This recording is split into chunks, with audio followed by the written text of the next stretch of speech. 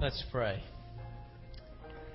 Oh, Lord, it's good to be in your house tonight. Good to be here to worship, to fellowship, to study your word, to sing your praises. Oh, Lord, we know that your Son Jesus had a passion for being in your house. Saw it as a house of prayer, a place where people would commune with the living God. Lord, we certainly want that to happen tonight. That each of us in here tonight would have an opportunity to talk with you, to spend a moment with you, to hear from you. Father, we take just a moment right now. It's maybe what we need to do right now is just confess our sin. Sin is a hindrance to being heard. It's a hindrance to us being able to enjoy your presence. And Holy Spirit, I just pray you'd move in our midst right now and move on our hearts and our minds. And as you so lovingly and gently do, would you point out those places right now in our heart and life where there's something between us and you? Show us where we're grieving you.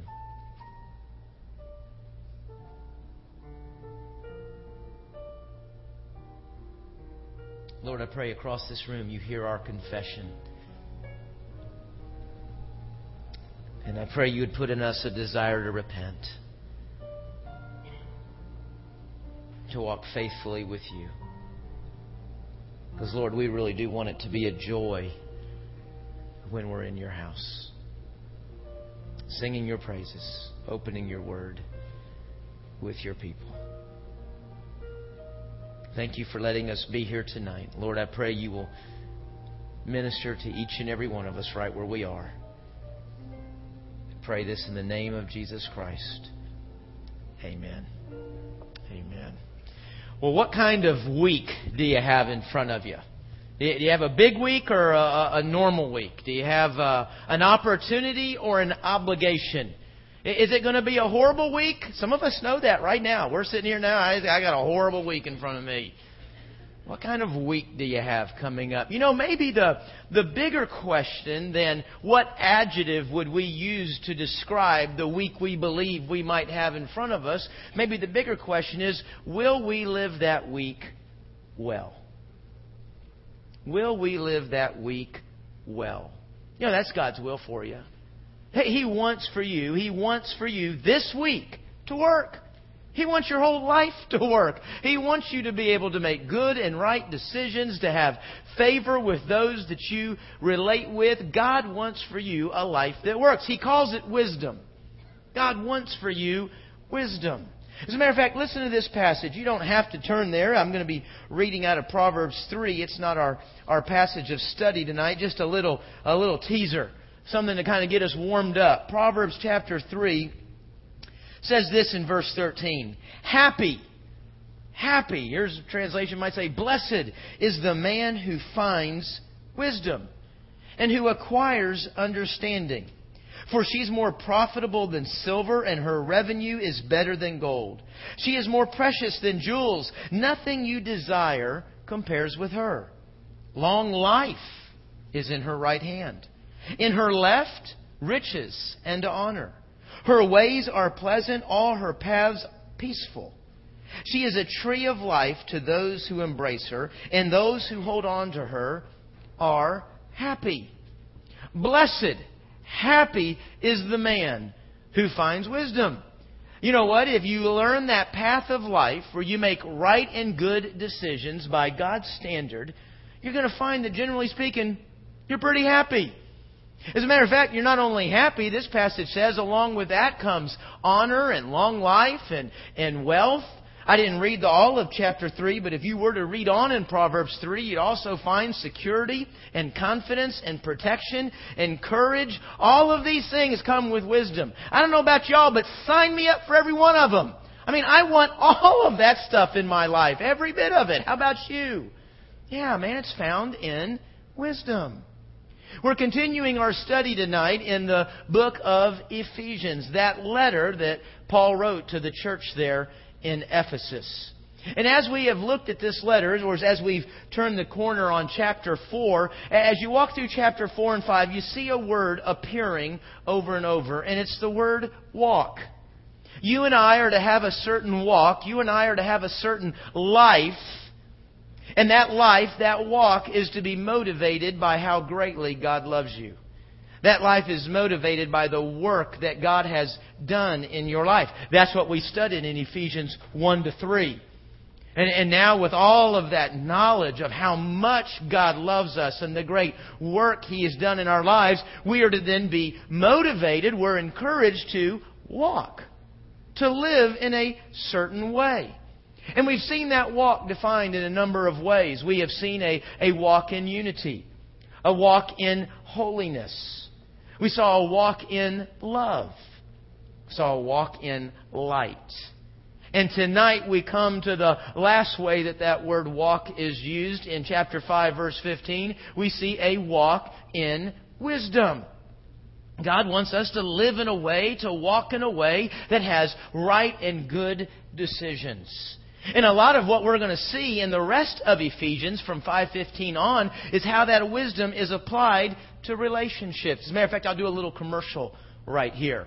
We're continuing our series on Ephesians, but starting next week, there's going to be a little sub-series, a little series inside of Ephesians, as we're going to be doing a series on the family, because that's a lot of what the rest of Ephesians is about.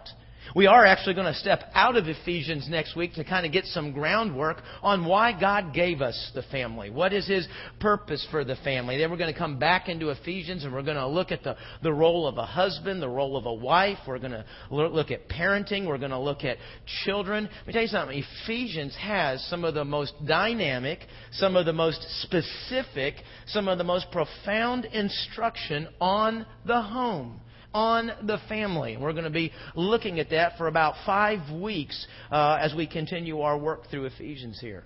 But today, we're looking at, in general, that walk in wisdom. A life of wisdom. Let's look at that. Look with me in your passage there, Ephesians 5. We're going to begin reading in verse 15. If you don't have a Bible with you, I hope you've grabbed one there in front of you in the pew, and we'll read that. Keep that open as we work through this passage. Ephesians 5, beginning in verse 15. It says, "Pay careful attention then to how you walk, not as unwise people, but as wise, making the most of the time, because the days are evil. So don't be foolish, but understand what the Lord's will is. And don't get drunk with wine, which leads to reckless actions, but be filled with the Spirit, speaking to one another in psalms, hymns, and spiritual songs, singing and making music to the Lord in your heart, giving thanks always for everything to God the Father in the name of our Lord Jesus Christ, submitting to one another in the fear of Christ." Do you want wisdom? This passage actually outlines a very, I think, simple way to arrive at it. It is just simply acknowledging, recognizing 2 things in your life. The first thing we are to recognize is the significance of each day. Every day counts. Every day is important. Now, when I'm thinking about, okay, here it is. Here's the 2 points to make all of life work. Here's the 2 points to get wisdom. And the first point is, every day counts. Seems kind of small. I thought it would be a bigger idea than that. I began looking around in Scripture, and I was kind of amazed at how often this little insight pops up. As a matter of fact, David prays in Psalm 39, verse 4. He says, "Lord, reveal to me the end of my life. Let me see the number of my days." And look at that last phrase. Let me see how transitory I am. See, there's that idea, again, about time, the significance of time, and how every day counts. Time, it kind of starts off like Christmas morning. When you're a child, Christmas morning is forever. It's forever and ever and ever before it gets here. But that's not how life ends up, does it? No, life ends up more like a gambler. desperately in need of one more chance. I thought I had. I started off with... No, game over. You know what the Scripture teaches us? Every day counts. Wisdom begins with understanding the importance of today. David prays, Lord, let me see how few of these things I've got called days. Don't let me waste them. Moses prays in Psalm 90, verse 12, Lord, teach us to number our days correctly so that we might find wisdom in our hearts. Now, look at that. There it is again. Over and over, we're seeing this idea of wisdom being connected with how we number our days. Well, how do you number days? Well, I've got 7 days. There's a week in front of me. I got 7 days in front of me. I got 365 days in a year. Is that how we're to number our days? Maybe James from the New Testament can help us with that. James says, come now, you who say, today or tomorrow we will go to such and such a city. We will do business there and make a profit. You don't even know what tomorrow holds. You don't know what your life will be. Man, you know what? Your life is just well, let's look at it here. James says your life is a bit of smoke. Let's think about that. This is your life right here. Okay, now. You see it? There it is. It's gone. It was very real. That's not out. I thought I blew it out. I thought, that's kind of getting warm. Put that down. Did you see it? I mean, it's there. It's real, but it's gone. James says, that's your life right there. Yeah, I don't know if you could see it from back there in the back, but you know what smoke is. It's there. It's in your eyes. You can feel it. It's very real. It's not saying your life's not real, but it's there and then it's gone. You know what? The correct numbering of days is not to say I've got 7 days or I've got 365 days. Wisdom says I have today, and that's all I know I have. All I know I have is today. The Scripture, by the way, is not against planning. The Scripture is not against preparing. As a matter of fact, a lot of Scripture points us to the future. We plan, we prepare, we think about the future. But as I move into today, wisdom says, I do everything I'm going to do today because today is all I know I have. Today is my opportunity. Now, if a day is so important, so significant, so big, then why does God say here the days are what? Evil. Well, gosh, if it's so important, Lord, why do you turn around and call it evil? I think days are evil because they trick us. The days are evil because they tempt us. You see, in an abundance of days, we think we have an abundance of days. Does that make sense? I think the average life expectancy in the United States is like 78 years, give or take. That's 28,470 days. Man, that's a lot of days. I mean, I really have a lot of days to get this thing called life figured out. I've got a lot of days to do what I need to do in my marriage. I've got a lot of days to be what I need to be as a parent. I got a lot of days to, go over here and run around the world a little bit. I got time to run back over here then and get things right with the Lord. I got a lot of days to get serious about that. I got a lot of days until I don't. I've got a lot of days until I don't. You see, the days, the abundance of them, tempts us to never put urgency anywhere. To never do what I need to do today. I put it off. I've got time. I'll do that right after. No, Paul says you're not to do that. You're to make the most of every opportunity. You're to be careful. Do you see that? That's how the passage starts off. Be careful. When we say be careful, sometimes we mean be cautious, be tentative. I'm up here on the edge. Be careful, back up. That's dangerous. That's not what be careful here means. Careful here is more like what you might say to a math student. Now be careful, double check.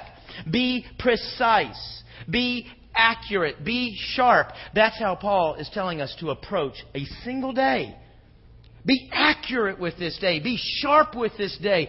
Do with this day what is right and good and important. Now, what is it we're to be accurate about? Well, the passage says you're to be accurate in understanding the Lord's will. That word there for understanding is not the idea that I just kind of, sit here until the light comes on and, oh, now I understand. No, that word for understanding there is almost like the word research. It has the idea of action. It has the idea of work. I'm looking. I'm studying. I'm trying to understand this. And it begins with carrying that idea into every, day. I want to understand the Lord's will today. I got a decision to make today. What's your will in that, Lord? Man, Lord, I've got some financial issues to deal with today. What's your will in that? God, I've got some free time today. What's your will in that, Lord? Lord, I got a horrible day in front of me. What is your will in a horrible day? You see, I'm taking that thought into every day, into every situation, and I'm seeking to understand the Lord's will. And we understand that by prayer, by Bible study, and by worship. Man, you know what? Finding God's will, understanding God's will is not a mystical journey of guidance and leadings and feelings. God's will is right here. God's will is in this book. God's wisdom is in this book. Guess where I need to be? In this book. And you know what? Sometimes what I mean by that, sometimes I've got a question, a very specific question about an area, and I want to go to Scripture and I want to find out, what does God say about that? But I think it's even more than just saying, here's the question, is there an answer? I think it's being in God's book every day so that I'm developing His heart and His mind, because His heart and mind are in here. I begin to think like He thinks. I begin to understand how He looks at all of these areas of my life so that I walk into a moment. I may not have my Bible with me, but you know what? I understand what God's will is there because I've yielded my mind to His Word. You need to be in God's Word. If you're not in God's Word, guess what? You're going to walk the path of a fool. That doesn't mean necessarily that today will be foolish. That doesn't necessarily mean that today won't work. But life will not work. We need to be in God's Word. Now this is pretty big, isn't it? Oh my gosh, every day counts. I'm finding God's will. It sounds so big, so ominous. I just wanted to watch the football game and take a nap. Golly, this is so huge. How do I not mess this up? First, you recognize the significance of a single day. And that ought to motivate you to recognize who's in control. You know what? If I'm going to make the most out of every opportunity, if I'm going to make this day count, if I'm going to understand the Lord's will, I need to be filled with the Holy Spirit. You know, the Holy Spirit has a number of ministries in our lives. The primary part of the Trinity right now that is at work on this planet is the Holy Spirit. The Holy Spirit has 4 very specific works in your life: baptizing, indwelling, sealing, and filling. Those first 3, baptism, indwelling, and sealing, all happen at the point of your salvation. That moment you place your faith and your trust in Jesus Christ, all 3 of those things happen. There are some traditions in Christianity, there are some faiths, especially in that area of baptism, that believe that happens as a second act. That happens later when we grow in our commitment, when we grow in lordship. I don't believe you can go to a single passage of Scripture and back that idea up. If you're a believer, you have been baptized in the Holy Spirit. And that word simply means that the Holy Spirit does a work, does a ministry that identifies us as belonging to Christ. This ring identifies me as belonging to marriage. It identifies me as belonging to a person. Baptism in this context means that the Holy Spirit marks us as belonging to Jesus. The Holy Spirit indwells us. That means He comes and lives, takes up residence inside of us permanently, and then He seals us. We've looked at that word in the course of our study of Ephesians. That means He guarantees, He locks us in our salvation. He locks us in that forgiveness and heaven as our home. There's nowhere in Scripture are you commanded to make any of these things happen. Nowhere in Scripture are you commanded to search out these things. They've already happened as a believer when you place your faith in Christ. Now, filling is different, as we just read. We are commanded to be filled with the Holy Spirit. Now, what does that mean? What does it mean to be filled with the Holy Spirit? Well, you see here, this passage is really not about drinking, but drinking becomes an illustration. The passage says, don't get drunk with wine, because that leads to reckless actions. You know what's interesting about that word reckless? Your translation may say that getting drunk with wine leads to dissipation or leads to debauchery. That word actual right there means, literally in the Greek language, means riotous or, listen to this, wasteful. Isn't that an interesting word in light of what we just saw in verses 15 to 17? God says, listen, don't wastefully give control of this day to alcohol, but rather wisely give control of this day to the Holy Spirit. That's what filling means. Filling means to be controlled. You know what? When you're filled up with alcohol, guess what it does? It controls you. It controls how you walk, how you talk, how you think, how you act.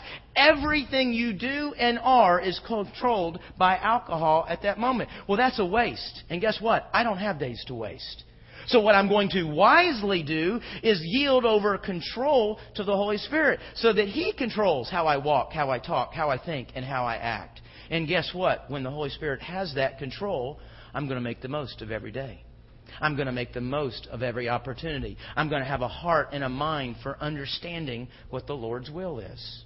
Now, baptizing and dwelling and sealing, that all happened. That was a one-time act. How often does filling happen?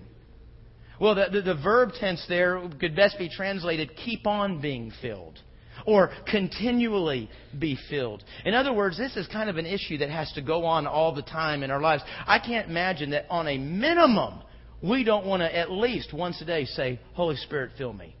Holy Spirit, take control. I want to start every day that way. But then as I go throughout a day, perhaps once, maybe twice, probably not more for most of y'all, we might sin. Now, when you sin, I can guarantee you the Holy Spirit was not in control at that moment. What did I do? Rainy Hahn ran a little coup on the Holy Spirit, seized the throne, and then sinned. Well, if I've got control back, guess what I need to do? I need to yield it back over to Him. I always liked, I think I've said this before, Bill Bright had kind of a simple illustration of thinking about this in terms of spiritual breathing. You know, I exhale, I confess my sin. You know, I realize, oh gosh, I just lied. Oh gosh, I just said something I should have. I just thought something I shouldn't have. I just responded to that person in an ugly way. As I become aware that I've sinned, I confess that. God, I confess that as sin. Would you help me repent? Would you help me turn from it? I receive His forgiveness. I've exhaled that. Now I inhale. I yield back control to the Holy Spirit. He's now all over and in control of this body. Now, when you explain it that way, it makes it kind of say, now, wait a minute. Now, what's the difference between filling and indwelling? I mean, if He's living in me, if He's taken up that permanent residence, what's the difference between indwelling and filling? Here's a way to think about it. Indwelling is how much you have of the Holy Spirit.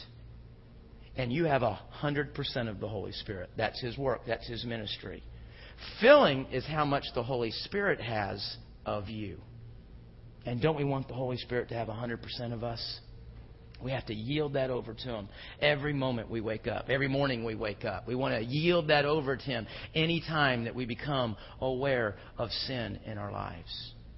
Now, you might ask, well, okay, now is there a way I can know for sure that the Holy Spirit's in control of my life? I mean, I didn't sin in the last hour, I hope. But does that mean He was in control? Well, the Scripture here gives us 3 signs, and the way this is written, I don't think you can say if you've got one of the 3 or 2 of the 3, you're in pretty good shape. No, all 3 things need to be taking place in my life, and that's a sign the Holy Spirit is in control. The first sign we see in verse 19, you are going to sing. That's right. When the Holy Spirit is in control of your life, you are going to naturally begin to sing to praise. You're going to be singing when you're by yourself. You're going to look forward to being with God's people and singing. You're going to find yourself talking about how wonderful God is and proclaiming how great He is. You're going to talk about that. You know why? Because the Holy Spirit loves to praise the Son of God.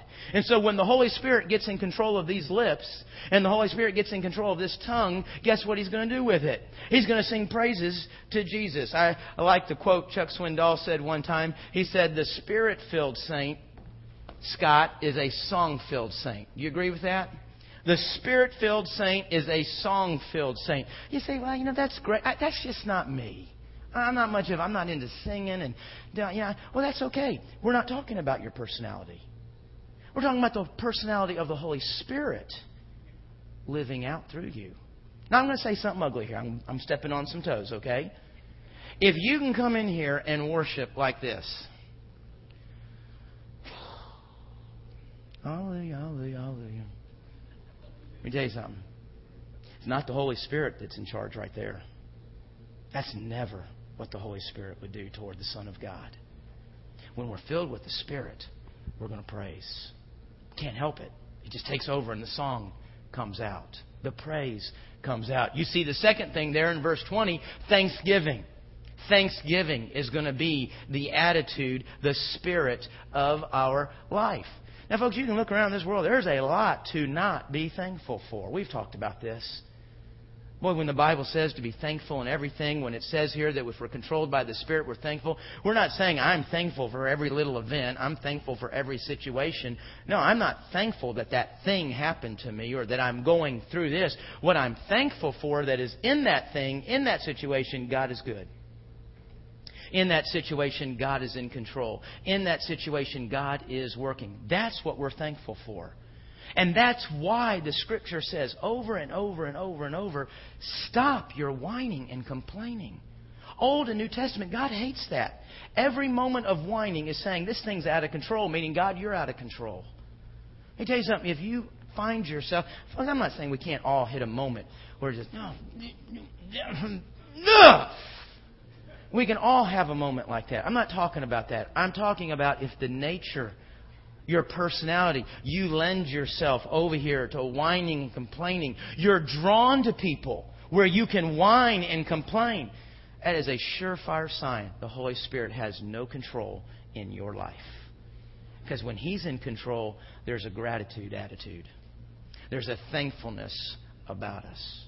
And then the third thing is submission. Oh my gosh, there it is. The big, bad, ugly word. Submission. That's a horrible word in the United States. Submission. Doesn't that mean that somebody's over me? Doesn't that mean that somebody else can tell me what to do? They're always right and I'm always wrong? I hate that word. Why would that be a word? Why would that describe God being in control of my life? Well, let's think about that. Let's go back to this personality issue for a moment. If I were to think about one verse that describes Jesus, and I don't think you have to think of one verse that describes Jesus. But if I were, I think one that would qualify for that would be Mark 10:45. When Jesus said, "For even the Son of Man did not come to be served, but to serve." To give His life as a ransom for many. The personality of God is to give. The personality of God is to serve. Even to the point that I yield what my right is in this moment. To yield what my needs might be in this moment to serve the other. So when the Holy Spirit gets control of us, we're going to find ourselves yielding what my rights might be. We're going to find ourselves yielding, hey, I've got needs too. And saying, how can I serve their needs? How can I serve the needs of this moment? So, praising, giving thanks, submission, these are all signs that God, that the Holy Spirit is in control of our lives and that we are well on our way to His controlling this day. And that means I'm on my way to a life that works. And I've got today. This isn't something we start tomorrow. I've got today to figure this out. 3 weeks ago, 3 weeks ago exactly, I was driving home from worship service on Saturday night, and I got a call from my parents to let me know that one of my closest friends growing up had just died, Randy Pichata. Died in a freak boating accident. And I mean freak in every sense of the word. I had his death explained to me a number of times, and I never understood how he died. And I've dealt with death enough in my profession to know that, when you add doubt, when you add question marks to death, it makes it a lot harder to grieve. When you can't figure something out about that death. But it does make you think, what difference does it make? If I understand why he died, he's dead. If I don't understand why he died, he's still dead. Either way, he's gone. And as my parents told me that, there's two things that came to my mind immediately. One, I was so grateful Randy prayed to receive Christ and became a follower of Jesus. Because he just did that 4 years ago. He was not a Christ follower all of his life. 4 years ago, he made that decision, became a very faithful and effective follower of Jesus Christ. And when you do die, when your smoke dissipates and it's gone, that's all that really counts anymore. What did they do with Jesus? The second thing I thought, how untimely. I know Randy's parents about as well as I know Randy because they fed me all the time. Fred and Sharon aren't supposed to bury Randy. That's out of order. And for that matter, we can swing to the other side. Randy's got an 11-year-old and a 9-year-old son. They're not supposed to bury their father. Not at that age, not at that size. That's untimely. You know what I'm talking about, don't you? Why do we say that? To say that something is untimely means that it's out of the time that is right. A time that is right means there is a time that is right and there's a time that's wrong. The time that is right is what I'm owed. I'm owed a certain amount of time. There's a certain thing that is right in my life. The Scripture never promises us that anywhere. As a matter of fact, the Scripture goes quite out of its way, as we've seen today, to warn us about the opposite of that. The Scripture never says you will have enough time to do what you need to do in your marriage. The Scripture never says you will have enough time to be the parent you're to be with these children God has given you. The Scripture never says you will have enough time to get where you belong with the Lord. It never promises anything like that at all. All it says is, you've got today. As we conclude this passage, I really can't apply it for you. I don't know where anybody in here is on that. Maybe the application is this, is that we pray, Holy Spirit, where am I putting things off? Where have I been tricked into believing I can put that off? I can take care of that later. Where am I giving into that? Holy Spirit, what do I need to act on with this one day, the only day I know for sure that I have? And however the Holy Spirit answers that question, tomorrow's not God's will. Today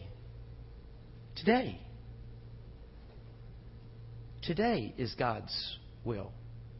Because nothing untimely is going to happen tomorrow. Only what God has warned is going to happen tomorrow.